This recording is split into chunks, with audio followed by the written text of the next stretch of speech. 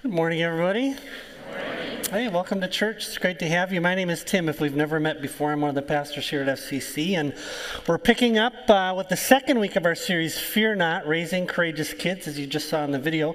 But before we jump into our teaching time, we just want to let you know, if you didn't know already, that Pastor Larry Ziman is in Uganda again this morning, and we just want to invite your prayers for him. We'll pray for him at the end of our time together today as well. But if you've been following the adventures of Pastor Larry in Uganda, the 40 or so Ugandan church planters that he finished providing theological and pastoral training for last year, 5 of them are returning to do the training now for a new group of Ugandan church planters and pastors.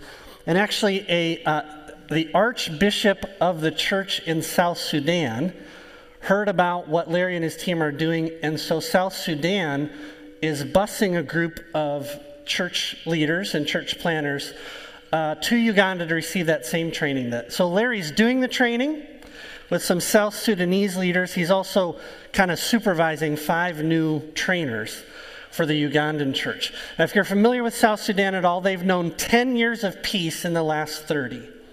And often pastors are the first targets of violence when it breaks out in that country. And so what's happened is a lot of pastors have either been killed or they've had to flee the country. And so the South Sudanese church is just filling pulpits with any men who are willing to say yes, to a really dangerous assignment. But they have virtually no theological training. And so I just share all that to say, I just think this is one of the coolest things that we get to do as a church. And I just want to say again, thank you for praying, and thank you for giving, and all the things that you do to make this kind of thing possible. Larry goes on our behalf. And he knows that. And I just want to say thank you again. You can follow everything Larry's doing on our FCC blog. You can find that on our app or at fcchudson.com/blog. And also you can find information about all of our partners in India, Ethiopia, Uganda, Iraq, Minneapolis, and elsewhere, okay? So check that out this week. And we'll pray for Larry before we wrap up today. But let's dive into our teaching time this morning.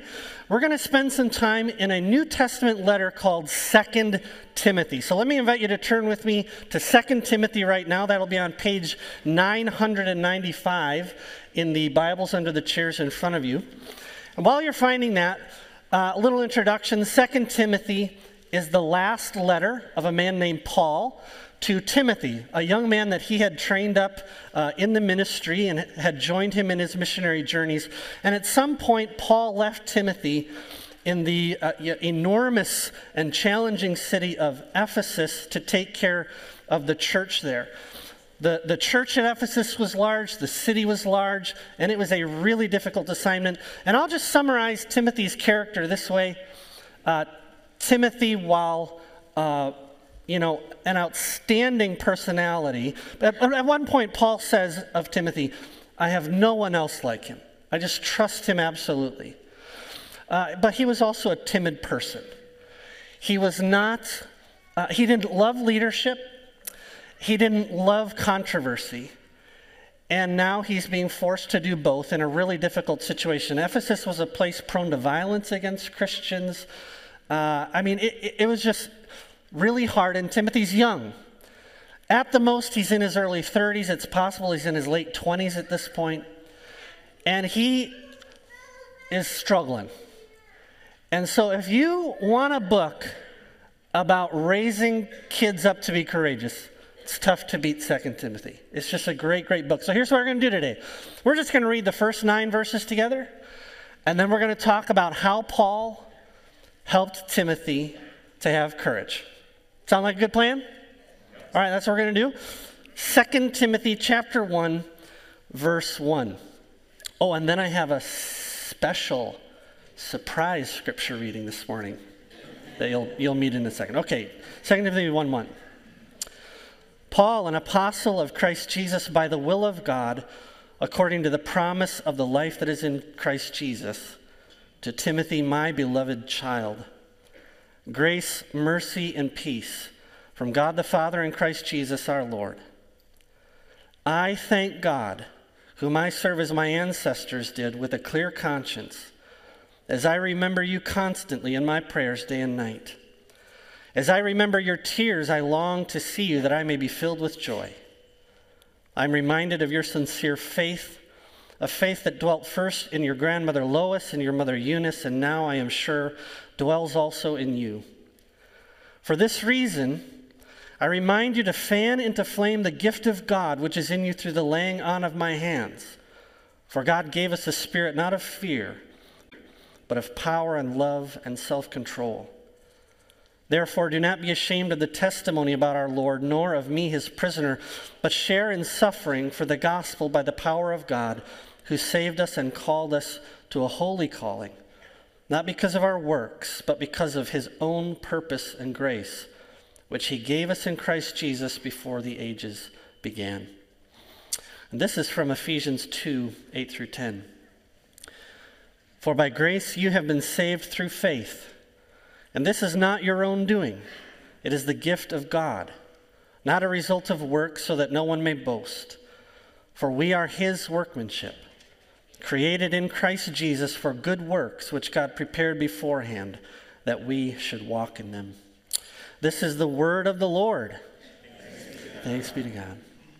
All right, 3 things that Paul did for Timothy and that we can do for our kids to help them walk with courage. Number 1, Paul exemplified what it means to hope in God. Second, he gave Timothy a true and compelling vision for his life and calling. And finally, Paul was honest about the cost. That's what we're going to talk about this morning. He exemplified what it meant to hope in God. He gave him a compelling vision for his life and calling, and he was honest about the cost. All right, Paul exemplifies what hope in God looks like. This is a review of the principle that we talked about last week, so I'm not going to beat this to death this morning. But he is just such a great example of what we talked about last week. It can't go without comment. Let's play a little game this morning called Fill in the Blank. Okay, this is audience participation time, so this is where you chime in. If you have your Bible open in front of you, let's fill in the blank. Verse 3. Are you ready? I thank God. Oh, you guys are so good. You have 1,000 points if you answer it. I thank God, whom I serve as my ancestors did with a clear conscience, as I remember you in my prayers. And he says, I pray for you all the time. Paul thanks God when he thinks of Timothy. And then he talks about Timothy's faith. What a gift his faith is. He talks about his mom and his grandma. What a gift those women were to Timothy. And then he talks about this gift of God in verse 6. There's this gift of God that's in you through the laying out of my hands. In verse 7, he talks about the Spirit of God that lives in Timothy. Paul's whole understanding of himself and his own calling. He can't understand apart from God. If you look at verse 1, he says, he's an apostle of Christ Jesus by the will of God. And he remembers his own heritage of faith. So all of this is a gift of God's grace, who Paul says in verse 9, saved us and called us to a holy calling for his own purpose and grace. This is a great example of what we talked about last week, about someone who's hoping in God, trusting God's grace, and resting in the providence of God. This is what it looks like. Paul's child in the faith is struggling and having a hard time. He wants to quit. But Paul sees the hand of God in everything. Just an awesome example. Christian parents and churches need to be bolder and clearer to say from the time kids are little.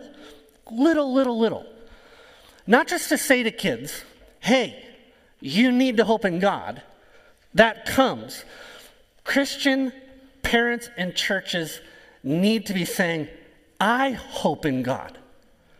My hope is in God. My hope for you is in God. And when I look at you, I thank God because he is the one who makes us who we are. And I see his hand at work in your life. That is a source of tremendous courage for kids. To be able to say, wow, the people in my life who love me most believe that nothing is unfolding in my life on accident. Wow. That's a source of tremendous courage for kids. It's also a source of tremendous courage to parents and churches. Okay, some years ago, a friend here at church someone I just love and respect so much, a leader in the church. His 12-year-old or 11-year-old, I don't know exactly how old, his 12-year-old came to him and said, Dad, I just need you to know, I do not really believe the things you believe. I don't buy this stuff, and I don't love pretending that I do. And I just think you ought to know that. Okay, now every person here, whether you're a parent or not, okay, a refuge leader, whoever, you need to think through how you're going to respond when that day comes. How you're going to respond when your child comes to you and breaks your heart and says, hey, I don't really buy this stuff, or something that scares you even more. Well, because of this friend's understanding of the providence of God and the grace of God, first of all, let's note that he created an environment in his home of grace and open communication and trust so that his kid came to him and told him that, okay? But the second thing we should note is that he did not freak out. But because of what he believes about the providence of God said, okay, I see God's hand at work, even in this. So all right, help me understand. Talk me through it. What kinds of questions are you asking? You still have to live under mom and dad's authority? So we go to church together. We pray at the table together. You're going to be a part of family worship. But there's a lot of room here to think and ask questions.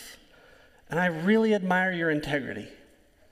So let's work it through. And they did. And today that child loves the Lord. He's walking with the Lord and things like that. But it isn't just that we help kids hope in God. We are hoping in God too, because ultimately they're his workmanship, not ours. Everybody got that? I remember when Darcy and I first discovered we were pregnant, this thought, oh my goodness, we just created something with an immortal soul. And ultimately, what they do with God really is beyond our control. At the end of the day, this comes down to something that God does with him or her. We didn't know what we were, him or it really is up to them. And it really is a work of grace. And I tell you what, when you get in touch with that, you pray. Everybody got that? You'll know you believe this when you are praying for your child. Even when they do come to faith in Jesus and they get baptized and they're walking with the Lord. We got home from church last Sunday, and my 8th grader approaches me and he says, just so you know, Dad, I might go crazy someday. Like, son, are you announcing something right now? Is there something that I need to know? But that's really true, right? And I could too.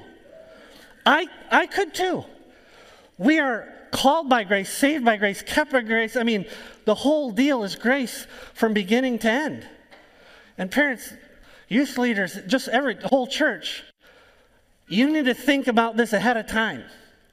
What do I really believe about what's transpiring between my child and the living God? So that when the day comes, you're ready to say, oh, okay.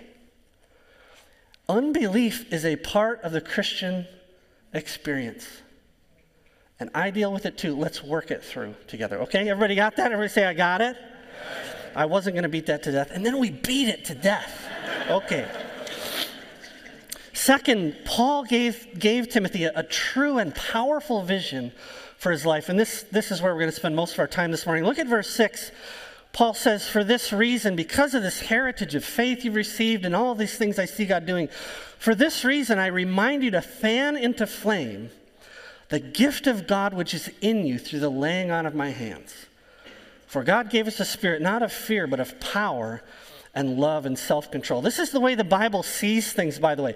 God is absolutely in control, and he's absolutely sovereign, and everything is under his providence, and you have things to do.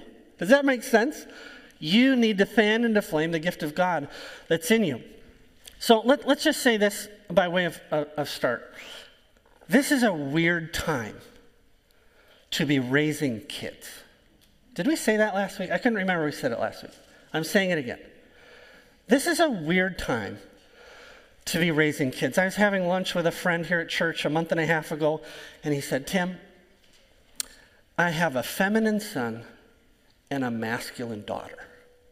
They just don't fit into the neat categories. What are they going to be told when they go to middle school? Now, 10 or 15 years ago, I'd have said, buddy, come on now. You're overreacting. I did not say that this time. Those are legitimate concerns. Those are legitimate fears. And he's not being overreactive. He's not being a conspiracy theorist or a freak or anything like that. He's being a good dad who's not naive. He recognizes the world that we live in. And he knows his children. Okay?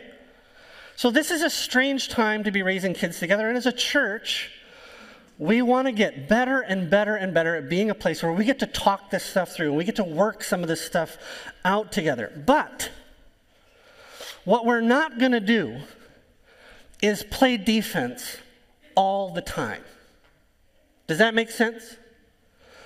What we're not going to do is spend the next 20 years playing defense all the time.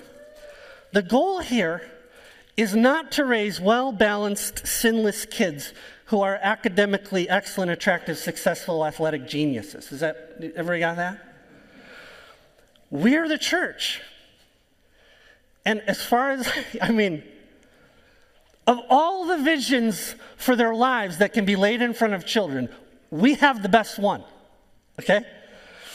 We have been given a vision for the lives of children that far outstrips anything else on the market today. And God has set in front of our kids a true and powerful vision for what he's doing in the world and the kingdom of God as well. So there is a lot, please hear me say this, there is a lot that kids need to be protected from. And we're not going to be naive. And we're not going to be passive about that. Everybody got that? Thank you, you three. We're not going to be naive, and we're not going to be passive about that. Has everybody got that? Yes. We're also not going to spend the next 20 years playing defense, because God has given us something worth living for, okay? Every Christian family and church needs to have real conversation around the question, what is the true, positive, compelling, theologically robust vision that we are laying in front of our kids? And how are we going to do that? Okay, the school is not going to do that for you. Has everybody got that? Your child's school is not going to do that. If we don't, they're not going to get it. How are we going to help kids to experience a positive, outward-moving, theologically robust, gospel-inspired life? That is the question. Has everybody got their home? This is your homework. When you get home today, every Christian family and this church needs to think through, how are we going to lay in front of kids the awesome calling to which God has called them? What's the plan here? Because if you're passive or naive about it, I'm from the generation that was really down on indoctrination. Anybody around my age, you've probably heard, we shouldn't indoctrinate kids, we should let them figure it out. I don't hear that much anymore.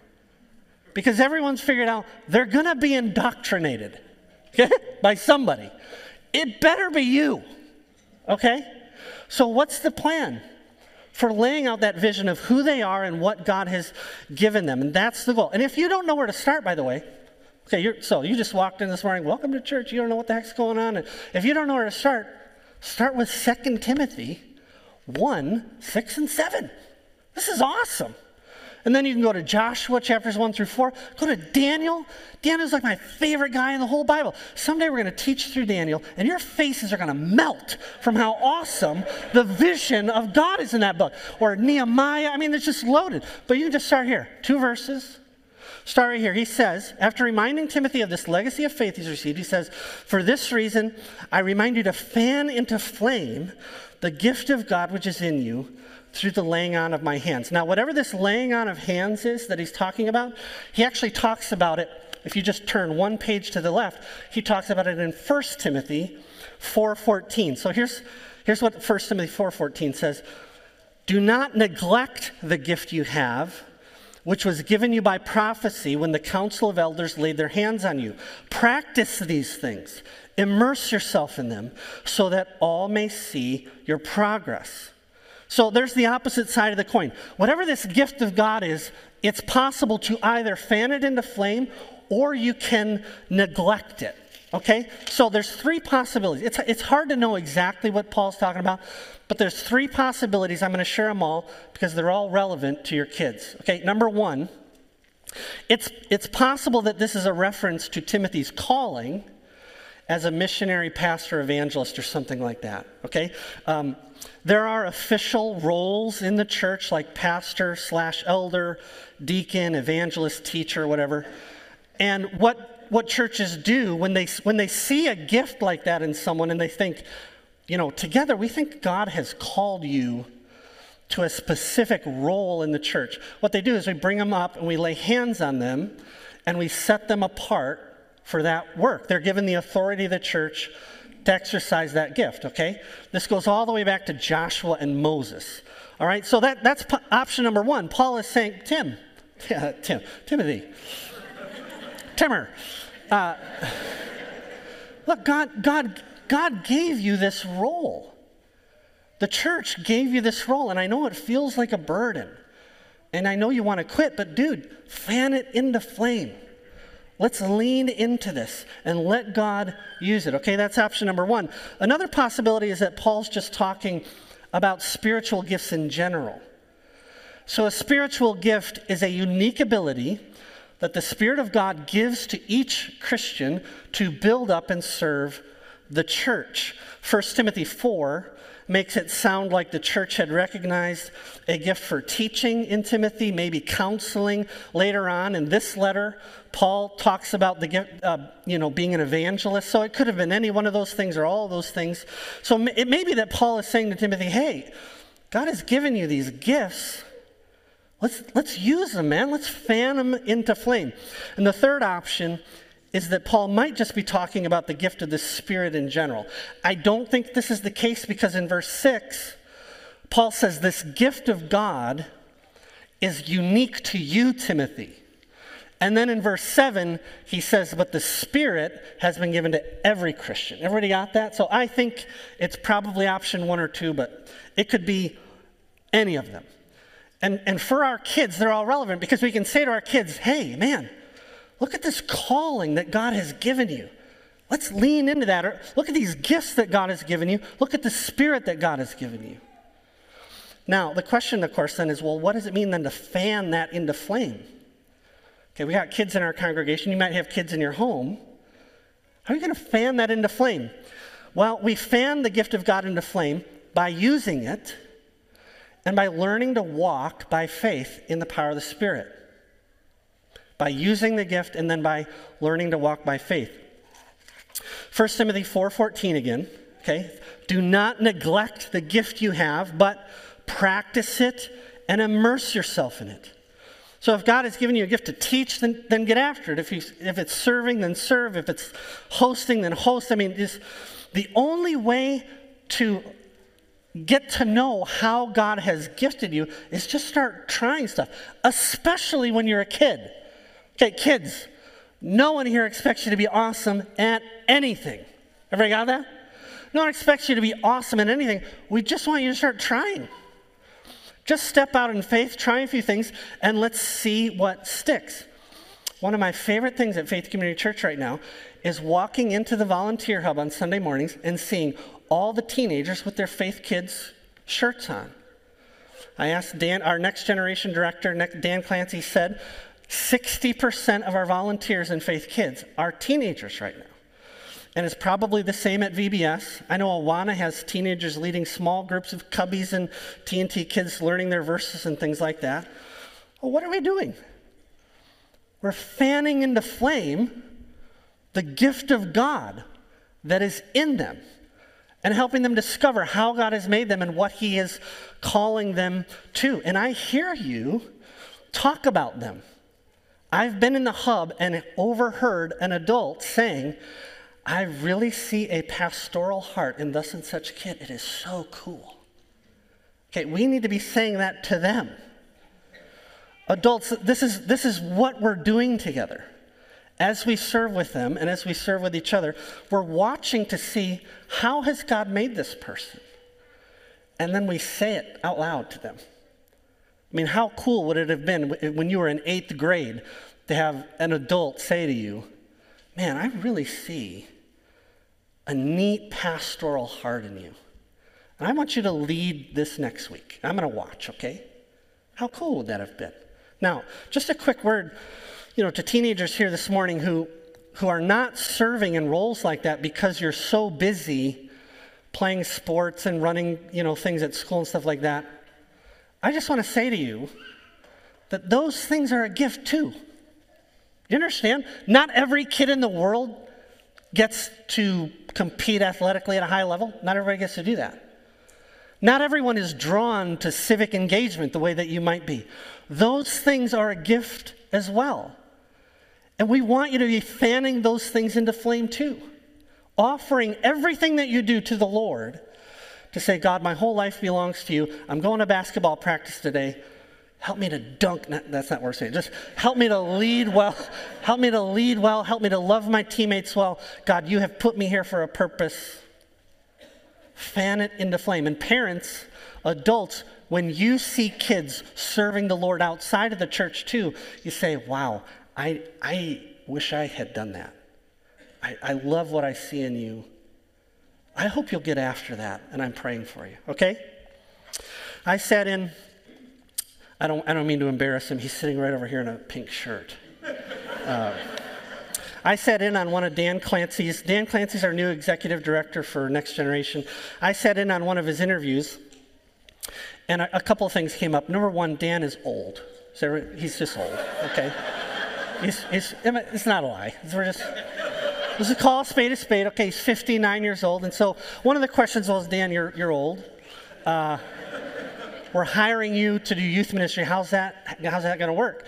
And he said, well, what I do is I hire gobs of really cool college interns that the kids love and trust, and the interns tell them I'm cool, and it works. Okay?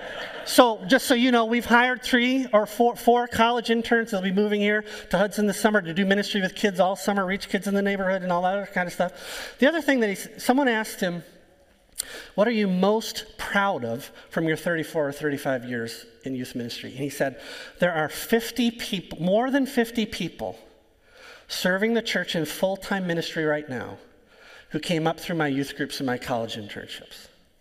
Now, I didn't get a vote, but that's when I knew this is my guy.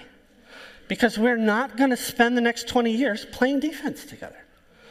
We want to lay in front of kids a compelling vision for how God has made them and to know that there are incredible things God is doing in the world.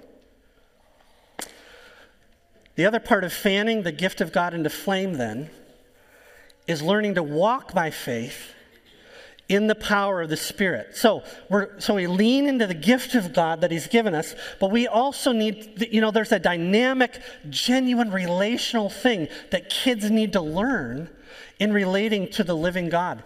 Several months ago, I was wrestling with what to do with our 8th grader. Should we do public school? Should we do private school? We just are not homeschool people. We figured that out a few years ago. So I did what I told you to do last week. I went and found a brother, raised a gob of kids up who loved the Lord, and I said, hey, this is my problem, this is my question, what do you think? And one of the things that he said really stuck with me. He said, whatever the decision is about school, the important thing is that it's time for him to start learning to walk by faith in the power of the Spirit. So when your kids are real little, the main thing you're trying to do is teach them to live under the authority that God has placed in their lives, to win the battle for their trust and their respect, okay? Then, through elementary school and middle school, you're teaching them to love the law of God and the attributes of God. This is what we talked about last week. We lift up the glorious wonders and deeds of the Lord, right? We said we're not going to hide those, we're going to lift them up. But by high school, he said, your role needs to change. And it's time for him to start learning to walk by faith. That means that he's reading the Word of God, not just you reading it to him. It means that he's learning to bring his questions to his Heavenly Father, Not just always to you. I mean, obviously I'm still there. I'm still his dad. But sometime soon, he said, he has to start experiencing the joys and disappointments and victories of actually walking with a living God. So, teenagers, that is the word for you this morning. Everybody got that? Everybody smack a teenager next to you this morning. This is the word for you. You have watched your parents drive. I heard a few smacks. Easy. Okay? Teenagers, you have watched your parents drive your whole life. You have probably talked with them about driving. You even have to take a class and study driving. You are not a driver until you're in the seat and you are the one having to make all the decisions. You have got to be in the chair and feel the speed and how quickly things happen, and how fast you have to make decisions and throw the right levers and knobs and look at the right dials while all this is happening. Until that happens, you're not driving. And it's like that in the walk of faith. We can talk and teach and model and talk some more. You have to start experiencing faith with your Heavenly Father. And I would start today, or you might get a smack, okay? This is how you fan into flame the gift of God. You are God's workmanship, and He has prepared you in advance for things that He made you to do. He has a calling on your life, and sooner or later, you have to start relating to God personally. Teenagers, have you ever personally brought a problem to the Lord in prayer and then watched for His hand to be at work that day? Have you ever personally had to wait on the Lord and deal with disappointment with the Lord and then had to go back to His Word and try to understand what's going on? That is what you are called to do in your teenage years. So, let's look then quickly at the Spirit that we have been given, if we're to walk in the Spirit. This is one of the greatest promises in Scripture. 2 Timothy 1:7, for God did not give us a spirit of fear, but of power, love, and self-control. This is one of the first verses I ever memorized with my boys. We had actions and everything. Power, love, and ours was a sound mind. When the boys enter middle school, I engrave this on something for them. Paul says in verse 8, do not be ashamed. To be ashamed in this context, it means to shrink back from something. Timothy is being tempted to shrink back from his calling and from the gospel and from Paul. And Paul reminds him that is not the Spirit of God. The Spirit of Jesus, which every Christian has been given, is not a spirit of cowardice or fear, but of power, love, and self-control. And every kid has to know this. Every kid at Faith Community has to know this. You have been given a spirit of power, love, and self-control. Power is just a reference to the raw power of God. That the same Spirit that raised Jesus Christ from the dead lives in you and wants to speak to you and lead your life. Love. Love is the gift of the Spirit that enables us to live for the good of others. The Spirit of God is not a spirit of power to serve yourself, but it empowers us to live for the sake of others. And in this context, just so you know, in this context, especially the Spirit of love is given to help you love your enemy, to help you love the one that's persecuting you. And finally, the Spirit of self-control. Now this word, if you've read other translations, it's translated like 8 different ways, and that's when you know we've got a Greek word for which there's no real English equivalent. But here are some of the ways it's translated: self-control, discretion, moderation, self-discipline, prudence, a sound mind. The whole definition is the Spirit of God will help you exercise control over your actions and your thoughts and prevents rash behavior and aids in a balanced assessment of the situation. Okay? Let me say that again. The Spirit of God helps us exercise control over our actions and our thoughts and prevents rash behavior and aids in a balanced assessment of what's really going on. In other words, the Spirit of God is given to you so that you don't lose control, you don't lash out, you don't get irrationally angry, and you don't say things that aren't helpful. This is profoundly good news, because I think one of the greatest fears that kids have, and I have the same fear, isn't necessarily what other people think of them. It's saying something dumb or embarrassing the Lord. Does anyone else have that fear? It's not that you're actually afraid of the other person. It's, I'm a klutz, and I don't want to embarrass Jesus, so I'm just not going to say anything. Well, I think Timothy struggled with that because Paul reminds him, the spirit you've received is a spirit of a sound mind. Jesus said the same thing when he sent his disciples out. He said, don't worry about what to say when you're put on trial. The Spirit will tell you what to say right in the moment. So every kid has to know this stuff to understand what these words mean, because they're a source of incredible courage. So there is a lot that we need to protect kids from. And we're not going to be passive or naive about it. And we want this to be a place where more and more we're talking about those things. But God has also laid in front of kids an incredibly powerful vision for their lives. And we want to bring that to them in every way that we possibly can. Last thing, I'll make this quick. What Paul does here is also to give Timothy courage by being honest about the cost. He says, God gave us a spirit not of fear, but of power, love, and self-control. Therefore, do not shrink back from the testimony about our Lord, nor of me as prisoner, but share with me in suffering for the gospel by the power of God. So, Timothy, this is the reason that God has given you this spirit of power, love, and self-control. Because you're going to need it when you suffer for Christ. Parents and churches, if we want to raise up kids of courage, then we need to hold out to them the awesome calling of God in their lives. We also need to shoot straight with them about what it is they need the Spirit of God for. Every generation of Christian has its challenges. This is ours. Faithfulness to Jesus in this generation means that sooner or later, you will be misunderstood and labeled as a bigot, or as having some kind of irrational phobia, or being ignorant or repressive. I mean, there's a long list, okay? None of those things are true. We should say that clearly. None of those things is actually true. Many of them aren't even real things. But you need to know that. And you need to know that you are not alone in that moment.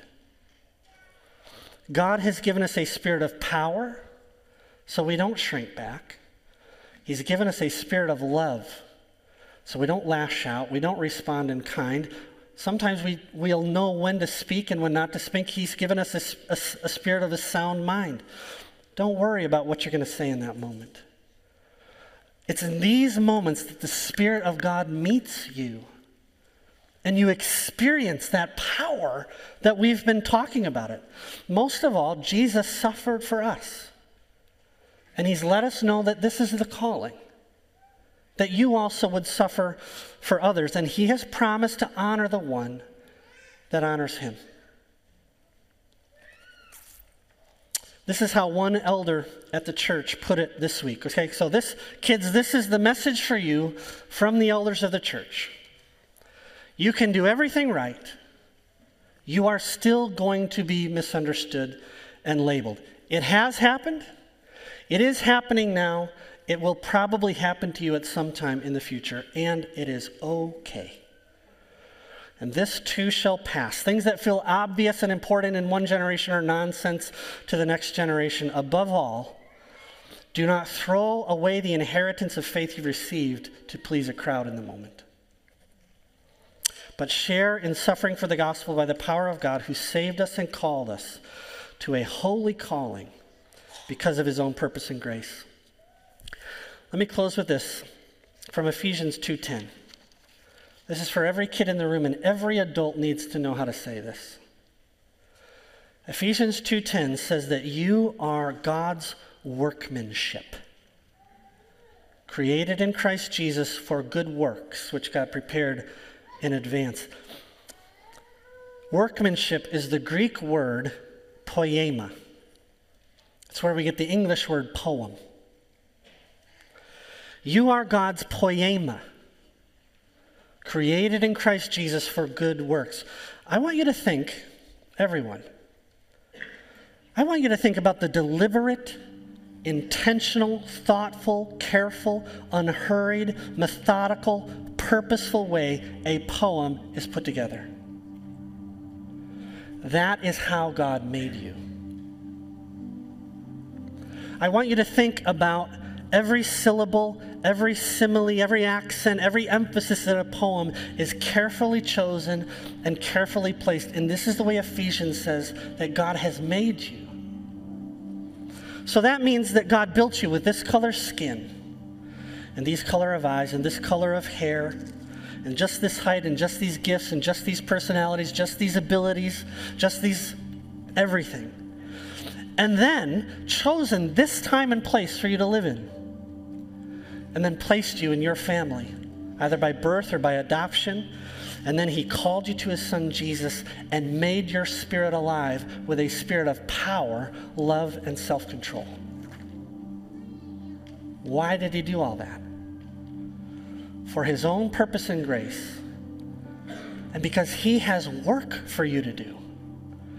Things he prepared in advance, before the creation of the world, things he made you for, that you should walk in them. We don't teach this because it's good for your self-esteem or because it's good for your mental health. This is just true. This really is how things are. And the only appropriate response for a kid is to surrender your life to him. And I encourage you to do it now. To say, God, you've made me this way for a reason. I don't understand it all, but I trust you. Let's pray before we wrap up. Oh, Father in heaven, we ask today that you would fill this church with the spirit of power, love, and self-control. That you would empower every adult to exemplify what it means to hope and to trust in you. Help us to lay before every kid you give us the opportunity to. Help us to lay before them the awesome calling to which you've called them. Would you give us opportunities this week as we serve in Faith Kids and at the Refuge and at Awana and at schools and everywhere around the St. Croix Valley? Would you give us opportunity to love and nurture the faith of a kid? And we ask your help to know how to talk about the cost with joy. Father, we ask together today that you would raise up out of this generation a generation of men and women of great courage, and that you would fill them with gifts of service for your kingdom. We pray this on behalf of South Sudan, Afghanistan, North Korea, India, China, all the places that you might call them. God, would you do immeasurably more than we could ask or imagine here, and fill them with courage. We thank you for Larry, and we ask, God, that you would empower him for his service in Uganda today. We ask this in Jesus' name. Everyone said, amen. All right, let's stand and sing.